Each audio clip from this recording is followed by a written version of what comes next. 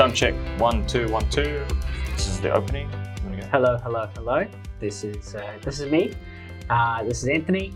That's us. We're back. Us. Are you ready? I'm about as ready as I can be for this. To be honest. Okay. This is a bit of a different one. In front of a camera is kind of different. We'll have to keep looking that way. Do we have to no, only at the start, I think. Hello and welcome to another episode of Keeping Your House Warm, where we talk anything and everything about New Zealand's property market. We keep you updated with what's going on with some major news. We also like to have a bit of fun here. We do. We do. We try to find some outrageous news stories, again, still relating to the finance and property market in New Zealand. I'm your host, Anthony, and sitting next to me, as always, is Finance's Business Development Manager, Keelan. Hello. Thanks for having me back. So a bit of a change for us, Keelan. We usually record these in audio form. Yes. But now we're in video form. Yeah. We're on the big screen, eh? Yeah, big screen. People are watching us, so please be nice. So why is that, Keelan? Not only do people seem to enjoy listening to us in their ears, whispering away, I think they now deserve to see us on the big screen. I think they do deserve to actually see our faces. Yeah, this is our faces. This is what we look like, and this is also what we sound like. This may actually destroy it for you, because I don't know about you, but when I watch people that just do the audios, I have this completely different idea. We have a face for radio, I think. Yeah. That's the saying. Yeah, we have a face so for maybe radio. It's one and done, but Give it a try. Who knows how popular this gets. Let's see how well the comments treat us. Yeah. So hopefully this episode does go well. I hope so. But for our regular listeners, nothing has really changed. It's still us. We're still we. Yeah, it's us. So our first topic today, Keelan, it might sound bad, but is it really that bad? The official cash rate has gone up even more. What's it gone up to now?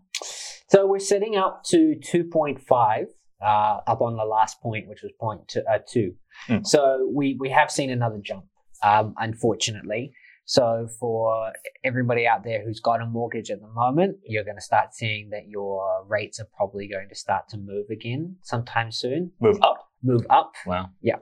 So we've already seen the floating rates, which is all the ones that change as the market goes. Those ones have already made their move. They've already moved up. Most of them have jumped up that 0.5, right? Yeah. So now they're sitting around the 6% for most of the floatings, which compared to last time was sitting at around 5.5. So that's where we're seeing the jump. And the reason for that is that the OCR rate is the rate at which the banks borrow money, right? So if you're borrowing money at 2%, you need to be charging it out at something higher than that. Otherwise, you're losing money on it. Yeah. So for the banks, 2.5 is where it's at. They need to add on another 3.5% for their margin to cover the costs, to cover lending, to cover the business.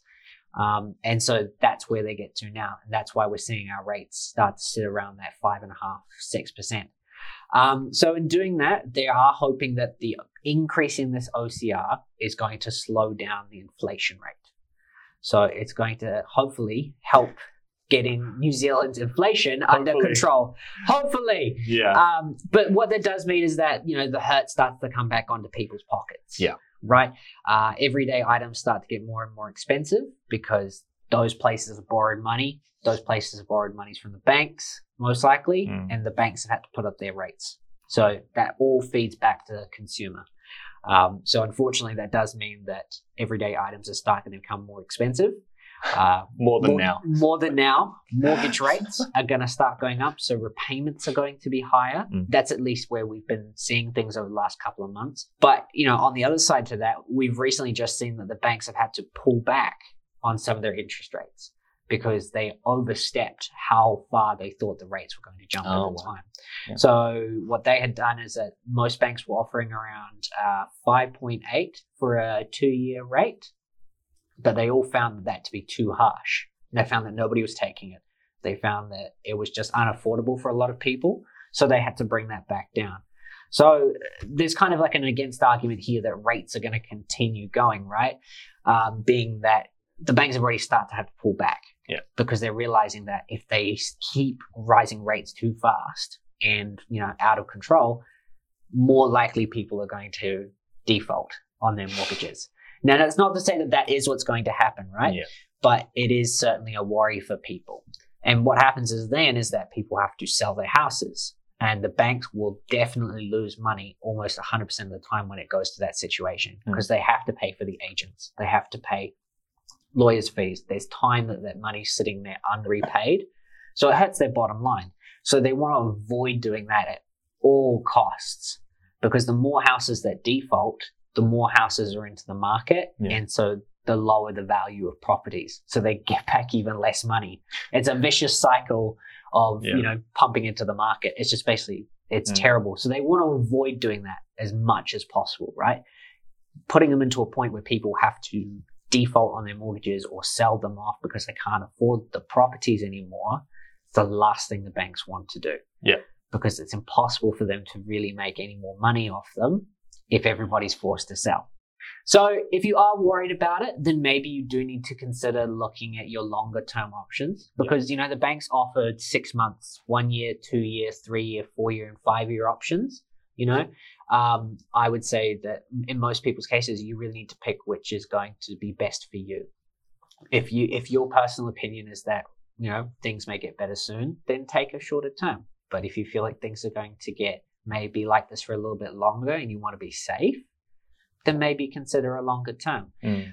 Always, just as a point of note here, guys, you should always consult an actual mortgage advisor or a financial advisor before you go ahead and make any decisions like this.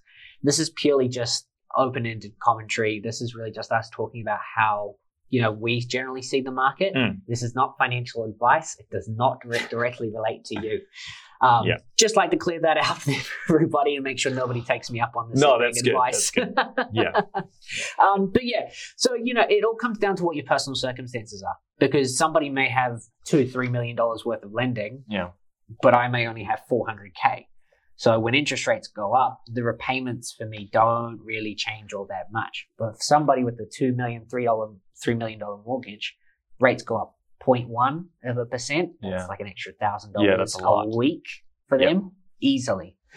So, everyone's situation is different. So you always need to just consider things for yourself, not look at the whole market. Because otherwise, if you have to try and monitor everybody else and what everything else is going on, you're gonna lose your head. Yeah. So that's kind of where I think things are going at the moment. And there's a lot of cases out there. There's a lot of the chief economists in the banks. Some banks are saying, we're going to cap out of this year, and interest rates will start to turn on the downward trend as we get with our cycles at Christmas. But then others are saying we've still got another year of this before we really start to see us go on the decline again in interest rates. So it really comes down to which one you want to believe. Nothing's really concrete. Everything just seems to go up and down. And it's really hard to predict. Nobody's got a crystal ball that can see the future for with 100% certainty, right? If we did, this wouldn't be a problem at all, because we could all just estimate this and it's all sorted out perfectly. Well, essentially, you'll have like months or maybe years of people waiting for the house prices to go down with little or no big payments, really. Because if that is the case, then we all just wait. Nobody buys houses and just wait for those perfect situations to come up. Which will be very rare and few between, because it's, maybe at the start of COVID, that was probably the closest thing where we had to a perfect scenario. The banks were desperate to pump out mortgages, so they dropped those rates hard. House prices were at an all-time low because people were so worried about being able to afford their mortgages. And so it was just easy. Banks were chucking out money. Now, although that isn't a perfect scenario, that's probably the closest thing to a perfect scenario that we've got out there.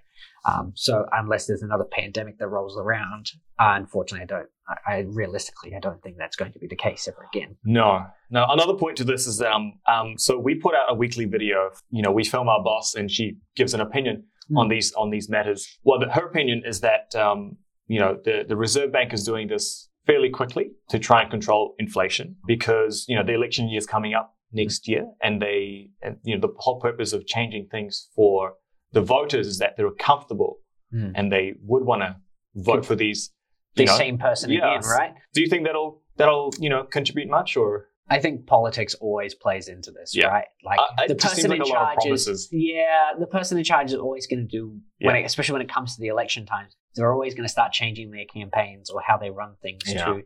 It's an unfortunate part, right? Like, it's how you stay in office so that you continue to doing what you think is in the best right. And that's why there's political parties, right? It's the whole point of the political parties, is where you don't agree with one view, the other one's got your back, or that one will agree with you more.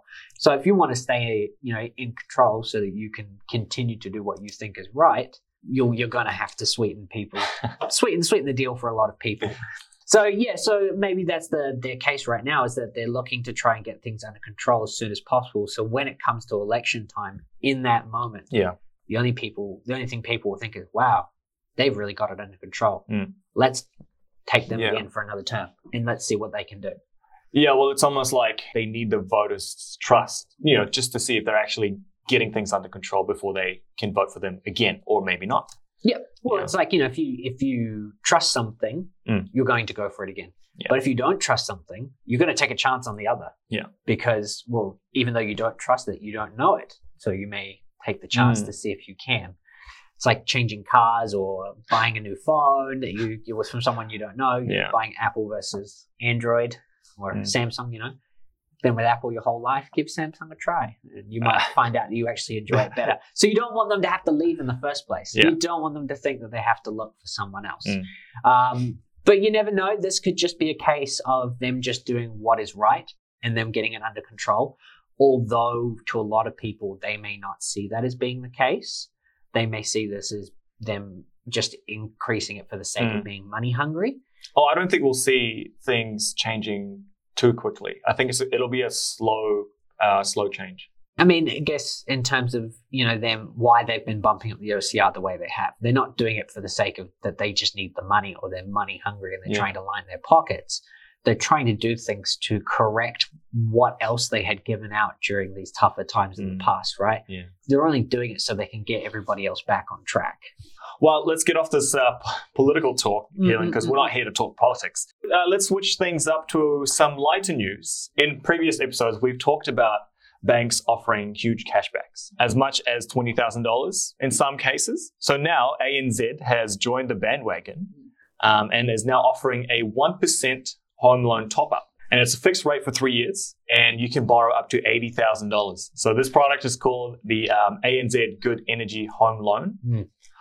So Keelan, what are the conditions to this product and what can I buy? So the ANZ Good Energy Home Loan is essentially, it's a top up. So if you have an existing mortgage and you have available equity, you can normally top that up to use as you please, right? Yep. So it's the same thing here. You can top it up to use it as you please. However, with this one, there is a specific purpose behind it.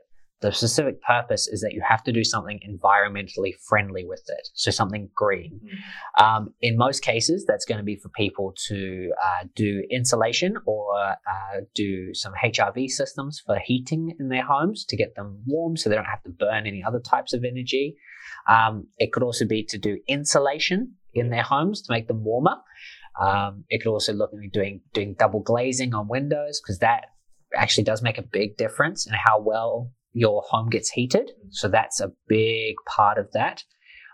But also, what another fun part of that is that you can buy hybrid vehicles with it, or electric ones, especially, which everyone seems to be tossing out there, is Teslas. You can go and take this home loan and you can go and buy a Tesla with it. So like you said, it is a very low rate of 1%. So comparatively, if you were to go out and go get a second tier or a non-main bank funding for it, so through one of those car loan companies, the rates on those is usually 12-13%, and they usually have upfront fees on them too. So, if you have to pay 12-13% per year on 70K, you're going to go broke. That's going to be so expensive. Yeah. Whereas on 1%, your repayments are about $50 a week for the first 3 years of that 70K. Yeah, that's really good. $50 a week. If you spend $100 a week on gas, for example, you drive to and from work, you switch over to an electric vehicle, that only costs you $20 a week to drive. You pay $50 for a mortgage repayment on it, and you're still saving $30 a week. It's essentially a free car. It is a very low, cheap car. Yeah. The thing to note, however, is once those 3 years are up, you do go back onto standard rates. But nonetheless, you've got a 30-year term on this. Yeah. So $70,000 over 30 years is going to be a very small repayment. It's just over $1,000 per year in reality. right? So that's a lot more easily managed than trying to pay 12-13% over 5. Yeah. So paying back 70K in 5 years is going to be way more difficult to do. So for a lot of people, this is really great. For those people who are really keen and interested in getting a Tesla, this may really be the push, and Tesla may see themselves getting a lot of orders really soon. I've also seen some other agencies out there right now chucking Teslas out there like they're candy when you go to buy one of their houses. So I think Teslas seem to be the magic word to get people to buy your stuff at this point. But yeah, so as for the banks, however, ANZ is the only one offering this green energy product so far. Yeah. We haven't heard any other news. Can it be a second-hand car as well? I don't think they've specified as to whether it can or can't be, as long as it's an electric or hybrid. Right. So if you were to go to a second-hand car dealer and to buy an electric or hybrid car from them, as long as you can provide proof that you're purchasing it, then yeah, sure, they'll more than happily give you the loan. Best part about it is that it is a redraw facility. So if you were to pay back some of that money, say you borrowed that 80K to do all your, say you used it all to buy the Tesla. You paid it all back or paid back 10, 20K, and then you decided, I need a new heat pump. You could then redraw that 20K and go buy yourself a new heat pump. So the maximum limit that you can redraw on that 1% over the 3 years is $500,000 at 1%, as long as you repay it back as you go, right? So over the whole time, your total limit's only 80K, but you could have repaid it back so many times now that as long as you are using it for environmentally friendly purposes, you can draw up to 500K at 1%. That's pretty good. Yeah, it's great. It's great. Very environmentally friendly, really good push, especially now considering that gas prices are going up. We are moving into more the hybrid and electric side of things. Yeah. So it's definitely a push that people should switch over to these hybrid and electric vehicles, and this is just another great incentive. And reach out if you think that might be you, if you're an ANZ customer who has a home loan and you want to get on this. Reach out to us. We'll be happy to help you out.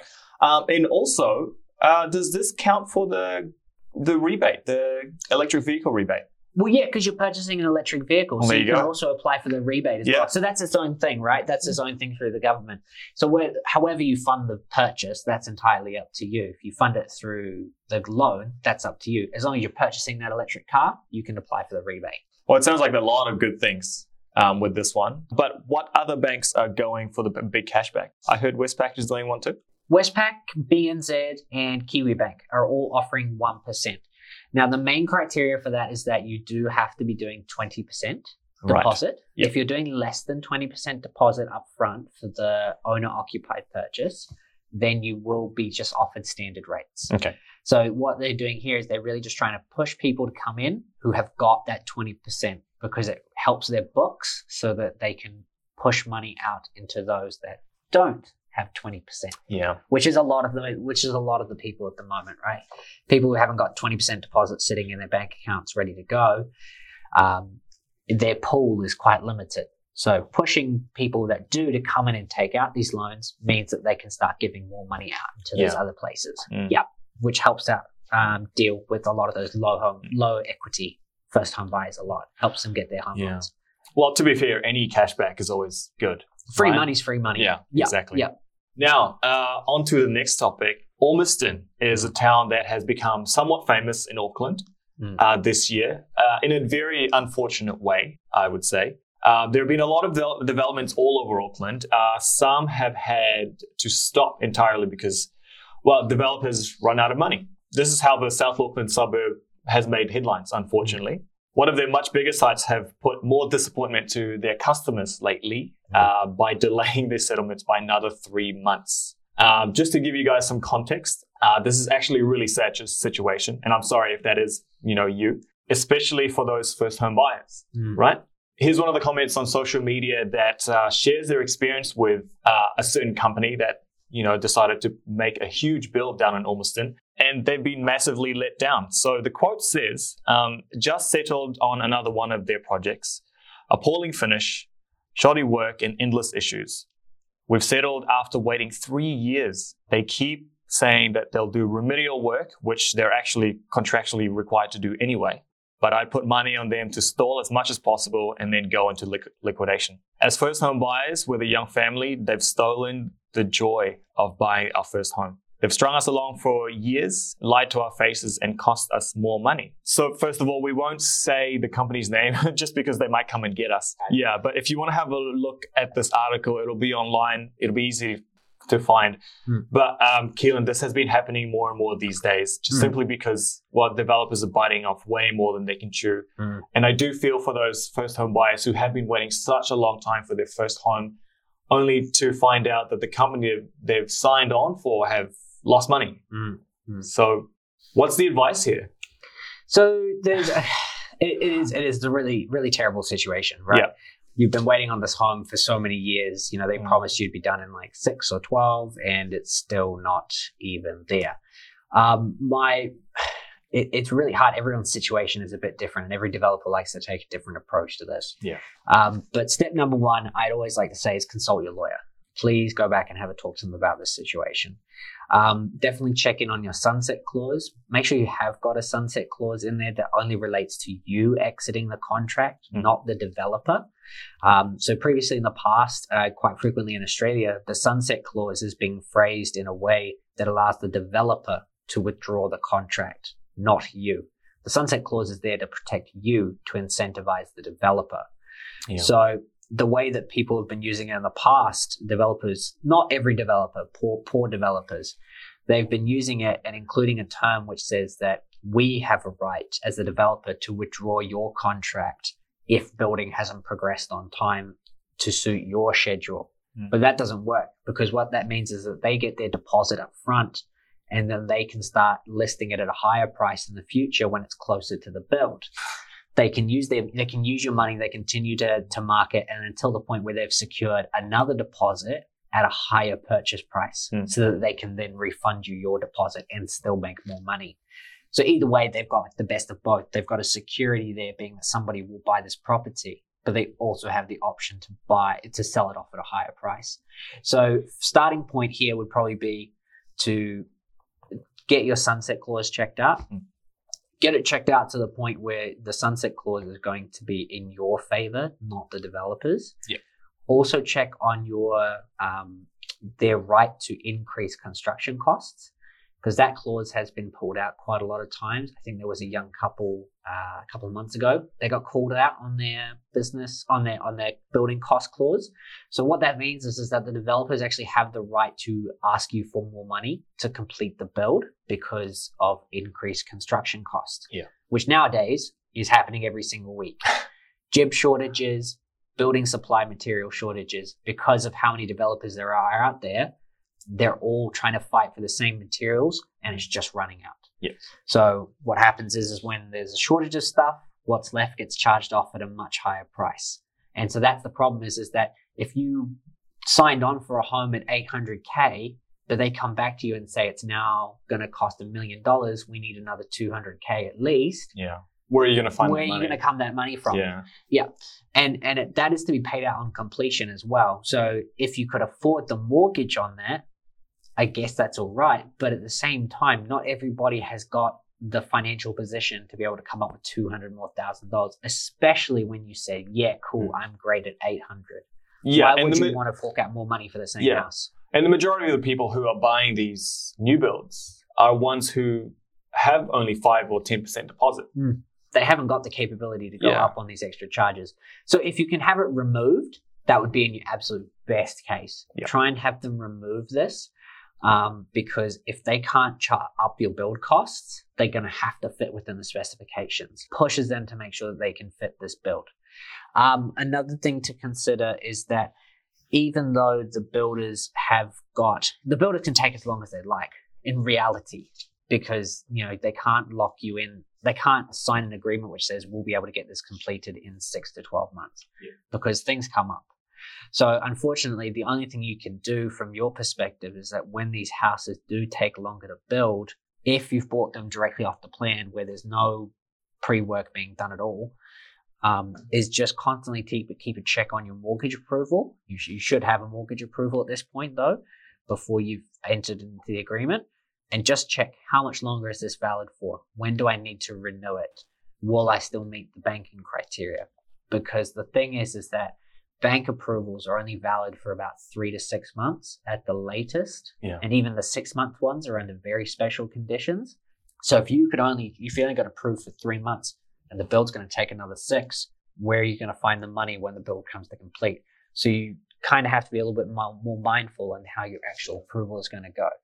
So for some people, it's just, you're just going to have to check in every once in a while. If you've got a broker, the broker will go back to the bank for you and go, oh, hey, look, can we please extend it? Banks are usually fine with that because they understand construction, right? But they'll have to test you. They'll have to test you again under current criteria. And if you go on the past where we were looking at 4% and we're now looking at 6 for testing, you may not fit in that criteria anymore. So your broker may need to go look somewhere else for you to try and find the money. The other option is if you are super stuck into it, you could consider offloading the property before it's finished. So you could contact a real estate agent to have them sell off the property. You probably will lose your deposit at the very least. So you otherwise default on your deposit, or you try and sell it and make your money back. But you're going to have to pay tax, you're going to have to pay legal fees, and you're going to have to pay your agent's cut. So, you probably might get back half of your deposit, or you may just break even. And that's probably the only other way to get out of your contract. The other, probably the fourth and final one that you could consider is just not looking at a new build, at least until it's started to be built. Yeah. Not buying something completely off the ground where there's no work done. It's just an empty slab, right? Yeah. Maybe try to look for something that's at least started construction, whether it be the concreting, framing. If they've got a roof on it and they're still ready to sell, maybe consider those ones. Because at least then with those homes, most of the heavy work or most of the stuff that takes a long time to get ready has already been done. Yeah. Typically, these ones are more expensive because they have had work done already. Correct. Yes, they're closer to completion. Yeah. But if you have to pay a little bit extra for a lot more certainty and probably a lot closer to finish. Yeah, it's worth it. It's worth it. Yeah. And also picking a big company to work with. Because one thing that people don't consider about these 10-year build guarantees is that the 10-year build guarantees are tied to the company. They're not tied to the person or individual who owns the company. So for some smaller developers that work, they'll start a company, build their houses, liquidate the company after all the sales, and then go on to start a new development company. And doing that, they don't have to honor any of the build guarantees because that may be tied against developer A, but developer A no longer exists. Yeah. So developer B will go out and go get a 10-year build guarantee and then slap that on all their houses. And look, you can charge more money now because it comes with a 10-year build guarantee. So if you pick a large company, there's a lot less likely of a chance that they're going to take this approach to business because they have a brand behind them and they already have enough money sunk in that kind of approach doesn't work for them. So you have big companies like Fletcher's Construction, Kiwi Build, the Kiwi Build companies, all of those ones. Those are large scale companies, right? So they are most likely to honor any of those contracts. Yeah.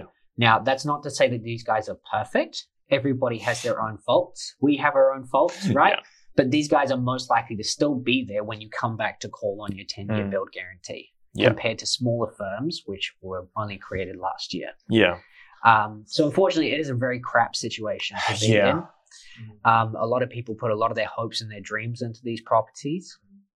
They were ready to move 6, 12, 18 months ago, and they're still sitting there with just concrete in the ground. Or like this guy on Facebook, he had to wait 3 years. 3 years is a ridiculously long time. Yeah. Yeah. And I think by that point, maybe even after year 2, I'd just lose hope in a way. And it is a sucky situation to be in. I think one good advice would also be just be patient with it. You do have to kind of take a step back. Yeah. And the thing is, if you don't want to risk all of what we've just been talking about and wait that much or risk your deposit, there's nothing wrong with renting for another few years until you get enough to buy a house that's already been done. There is a couple of ways, because even the homes that are completed, as long as you purchase them directly off the developer, the completed homes, they still classify for the exemptions, the 5%, the 10%, the 15% deposit, right? It doesn't have to be a property which is not built. Yep. Those are just the ones that are most likely to be sold because you can get them cheaper because nothing started, right? As long as you are purchasing it directly off the builder, then you can still fall under that special exemption. So there's plenty of new builds out there that are sitting there ready to go, ready for you to move in, and you can actually walk in and see the house. So maybe try those if you're just worried about your developer going under. Yeah. And if you do get some help on your side, like a property mentor or a mortgage broker who's really experienced, you know, maybe you can strategize with that person to best suit your situation. Yeah. And a lot of everyone's situation is different, right? But as long as you understand what your options are, at least then you can make the right decision for you. Whether it be that, you know, you have to stick it out, you try to on-sell it, or you take the loss and move on from your deposit. But not a lot of people are going to be in that situation. Most people aren't going to give up their 70, 80, 90K because that's all you have, right? No. And a lot of these headlines are, you know, extreme situations. Yes. And unfortunately, these extreme situations do happen. But let's move on to some more sad news, Kaylin. The much-loved weekend barbecue for a lot of people and families and tradies. For the first time in 15 years, the Bunnings Warehouse sausage sizzle has had to go up in price from $2.50 per sausage to $3.50. But before you panic, this is only being implemented in Australia. But, you know, being a very close cousin to Australia, we might get it very soon as well. Now, I remember back in high school, this was only $1. I just remember it was gold coin. It was a gold coin donation. It had nothing to do with being like a fixed number, right? It was just like, give us a gold coin donation, and that was it. That was all you needed to do. So unfortunately, this is a sign of the you know, this is just another thing about current times of the OCR with inflation and everything else going on in the markets. Unfortunately, the classic Aussie and New Zealand snack at Bunnings has now had to be bumped up in price. $3.50, and that's Aussie dollar too. So it'll be like $4 for us, $4-ish. Yeah, it won't be too bad. But if I have to start handing over a bill, $5 or something to get a sausage, I think I'm gonna have to start crying. So for those who don't know, these sausage sizzles are primarily for charitable companies. Correct. So they run these outside of the Bunnings warehouses, and they obviously get the money back for it. So the New Zealand Bunnings director has mentioned that they've raised around $4.8 million in the last 5 years, and this is including COVID times. So that's quite a lot of money, and I would say that's a lot of millions. So now, like, I don't know if they're doing this in order because the things cost more and they want to keep the same level of donations, right? Yeah. Or if the things are costing more and the donations will simply decrease to offset that. Hopefully, they're going to keep the donations the same, right? But unfortunately, I hope that they're doing this for the right reasons. And not really to line the pockets or anything like that of anybody. But this has been such a tradition outside Bunnings for so long. They've always been there for charities, school events, for school sports clubs to really raise money for themselves. Yeah. In such a, because it's free. They do rent those spaces out for free. Yeah. As long as you're doing it for a charity or for for a community service purpose, they'll rent them out to you for free.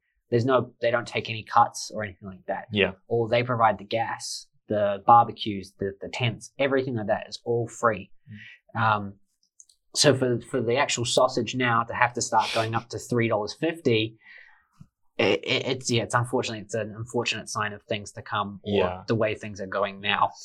And really, it's not that much, and it is going to a good cause, I guess. So keep buying them, I'd say. Keep buying them, keep supporting. Yeah.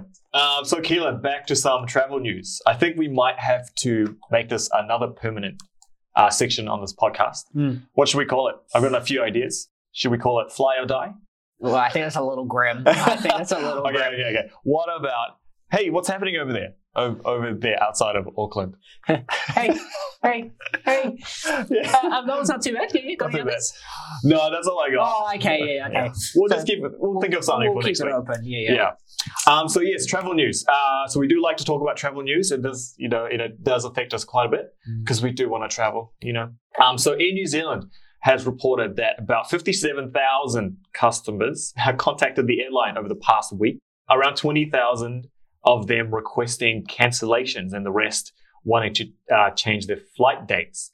Their chief executive commented that this is not just because of COVID, it's also just the winter flu as well. So it looks like this winter is hitting every corner of New Zealand now. We're not just blaming it on COVID and having our flights cancelled. No. Yeah. So it looks like they've dubbed it Airmageddon. Pretty grim. Which is really grim, but I think it kind of makes sense. Having 20,000 people calling you in a week to cancel or rebook your flights. Yeah, that's for 57,000 customers. Yeah. So that's a lot of That calls. is a lot. That's a lot. That's a lot of work for the call center. Yeah, that's a lot of work for a call center to like for one that's like, oh, usually maybe gets like 100 a day, getting 57,000 customers trying to rebook them in a week. Yeah, somehow this winter has become like the worst one in the past few years. Not just because of COVID. Like, for example, I've had the flu at least twice, and my wife's had COVID once. So I've had to isolate for 1 week, and none of those times did I get COVID. So it was really just the flu. So just a good old flu, not COVID, not Delta. It's just good old fashioned the flu. Just the flu. It's changed things a lot. Yeah, and unfortunately, it looks like Air New Zealand is getting a bit of flack for it. With a lot of these people, having picked the non-flexi fares. Yeah. So they're quite upset that they can't rebook. Now, in Air New Zealand's defense, that's the whole point as to why you pay extra for the flexi, right? Is that if something goes wrong or you can't catch that flight, then you just move it. So a lot of these people are quite pissed that they are losing money, quite angry that they are losing money out on these flights. And we still have the tightest rules in terms of flying around. We do have to do that test, COVID tests, and we have to wear a mask in the planes. But I think even going to Australia at the moment, it's a pre-departure declaration, a COVID test by an approved centre, proof of all vaccinations, an arrival proof of negative, one of their declaration cards that is accepted by them from your own country. Oh, man. And that's just to get over to Aussie. Yeah. That's just to get over to Aussie. I think that has lightened up a little bit now, but, there was still some incredibly tight restrictions and stuff like that to do it. So, so for these, for so many people here right now, just trying to reschedule a flight when they don't really have the ability. And so it's understandably got people really mad. Yeah. I would be pretty angry myself if I'd spent, say going overseas, like 10,000, maybe 5, depending on how many people you for a full holiday. For a full holiday, that's all now lost. It's going to be tough. Yeah. Yeah. So, unfortunately, I think this is just an example here of us getting back to normal while these places are still going through rehiring and staffing shortages. Yes. Yeah. So speaking of staffing shortages, we have had that hit. I know from our previous episodes, we've talked about how Air New Zealand in the next few months wants to hire at least another 1,100 staff. Now, for example, I've had a few friends who did domestic flights to Wellington and Christchurch, and because of the lack of ground staff, their flights have either been moved to another day or another time. My flights to Queenstown have moved, and I'm flying with Jetstar, but it's not Jetstar that has the issue. It's the airport, Queenstown Airport. Right. So I had to move they moved my times. So they are low on staff, and sickness is going all over the place. And I think that's unfortunately the case, right? Is that I think also that we're experiencing at the moment is I think it's called the Great Resignation or the Great Move. Everyone's changing jobs. Yeah. They've reached the point now 2 years after everything that's happened is that generally 2 to 3 years is the cycle when people start to readjust and move jobs again. Yeah. Generally, the rule of thumb, that's the most case, right? And so, heaps going overseas. Yeah, and heaps going overseas too. Yeah. So we've got people going overseas. We've got people reaching that 2 to 3 year bump. And so they're now going, I need to change jobs. And this all leads back to the fact of when COVID started and a lot of people did lose their jobs, right?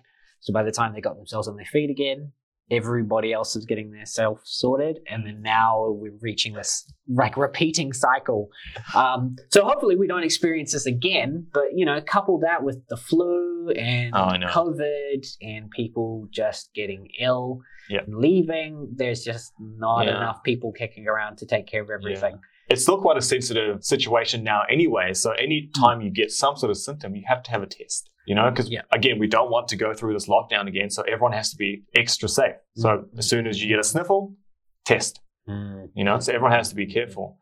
But let's move away from the travel news and back to finance. What are these credit scores? Credit scores. So your credit score is essentially how places, institutions, they assess how good you are with your money.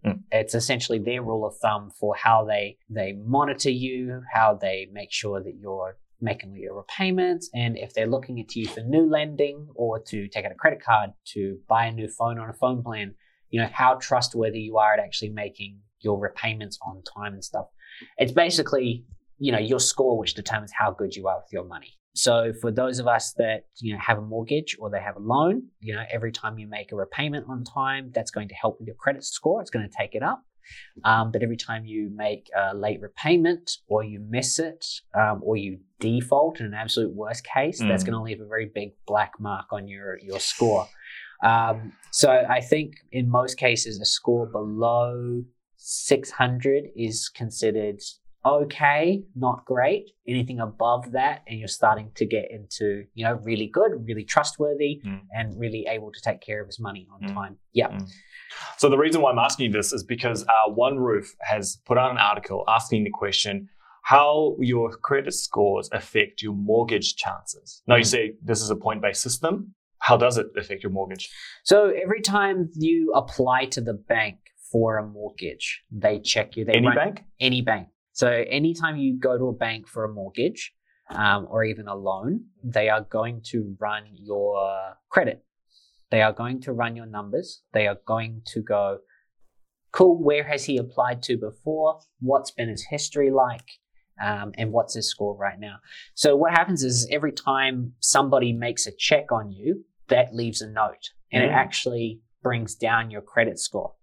Because it means that you're applying and you're trying to get lending approved to some extent. Is that different to requesting, inquiring for something like a mortgage? So when you go to, if you're asking a bank about a mortgage and how much you can afford, like if you're just asking for like a general rule of thumb, or if you're talking to a broker, they're going to go, they're not actually going to apply to the bank and have your credit checked at that first stage, right? Not until you're ready.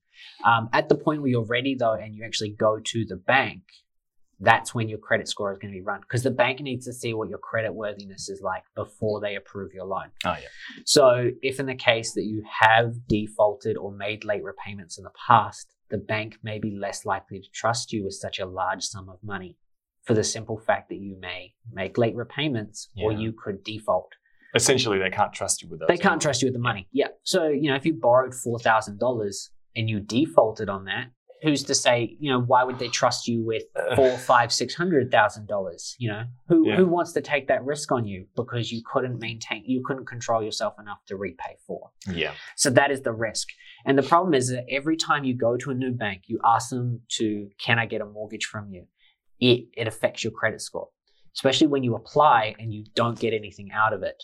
If you don't actually take a loan from that bank and go somewhere else, you're going to continuously bring down your credit score. And the further you go and the more runs you try, the lower your credit score is going to be by the time you actually get to somebody who could support your lending. And then they go to look at your credit and it's like, oh, hang on, this man's looked at 12 other banks. Why did 12 other banks not approve him?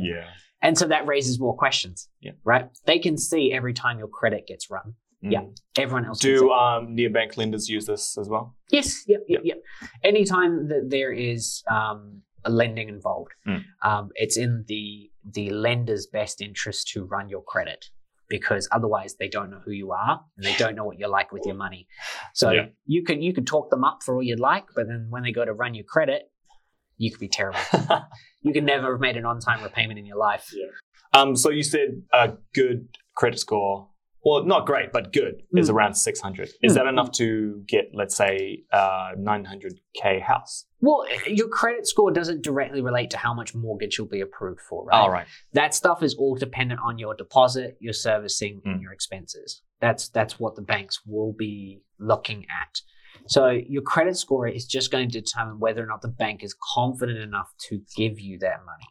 The bank is confident enough that you'll actually make your repayments. Because you could have a super strong income, but you could have the ability to repay a loan on time by like a week late every time. No bank's going to want to lend you money if you're consistently late. Because then the question comes, you have so much money, or you have so much money coming in, why can't you repay this on time? Yeah, sounds a bit irresponsible. Yeah. So your credit score really will determine whether or not they are confident in borrowing you the money. Your deposit, your income, and your expenses will really show them whether or not you can repay that money. Yeah, and that's where the difference is. Does it renew at some point? Let's say you do have a bad habit of not repaying, and then you want to change your ways, change your life. At what point does it renew? It's not like it resets every year. So you have to rebuild that trust. In order to do that, you have to be able to get yourself on top of your spending. So, any loans that you have at the moment, you have to get them under control. You have to start making your payments on time and rebuild it up. It can take probably anywhere from 12, 18, 24 months to rebuild a credit score. It's a very slow process. It's very easy to burn, very hard to build back. So it's something you want to just get right the first time. You don't want to sit there destroying your credit score.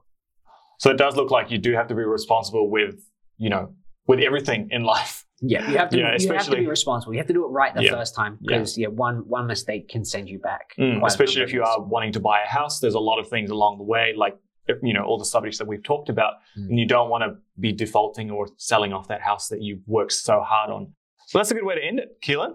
This has been an interesting episode. What are you up to this weekend, Keelan? I think it's going to be a busy one for myself. I think I'm heading out into the town for the weekend. I'm going to go do some stuff in the city. Just get out, explore. No Denny's, though? No Denny's. No Denny's. Yeah.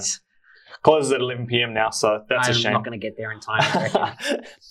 Yeah. And I'm actually looking forward to not doing anything this weekend except sitting down and watching some good TV. That sounds like a solid plan. Yeah, I've been busy for the last weekends. Well, anyway, thanks for having us again. If you do want to, send us an email or any comments, you can contact us through Finax, or you can contact us through our podcast email. It is keepingyourhousewarm.co.nz. Look forward to hearing from you. Otherwise, have a good week. See ya.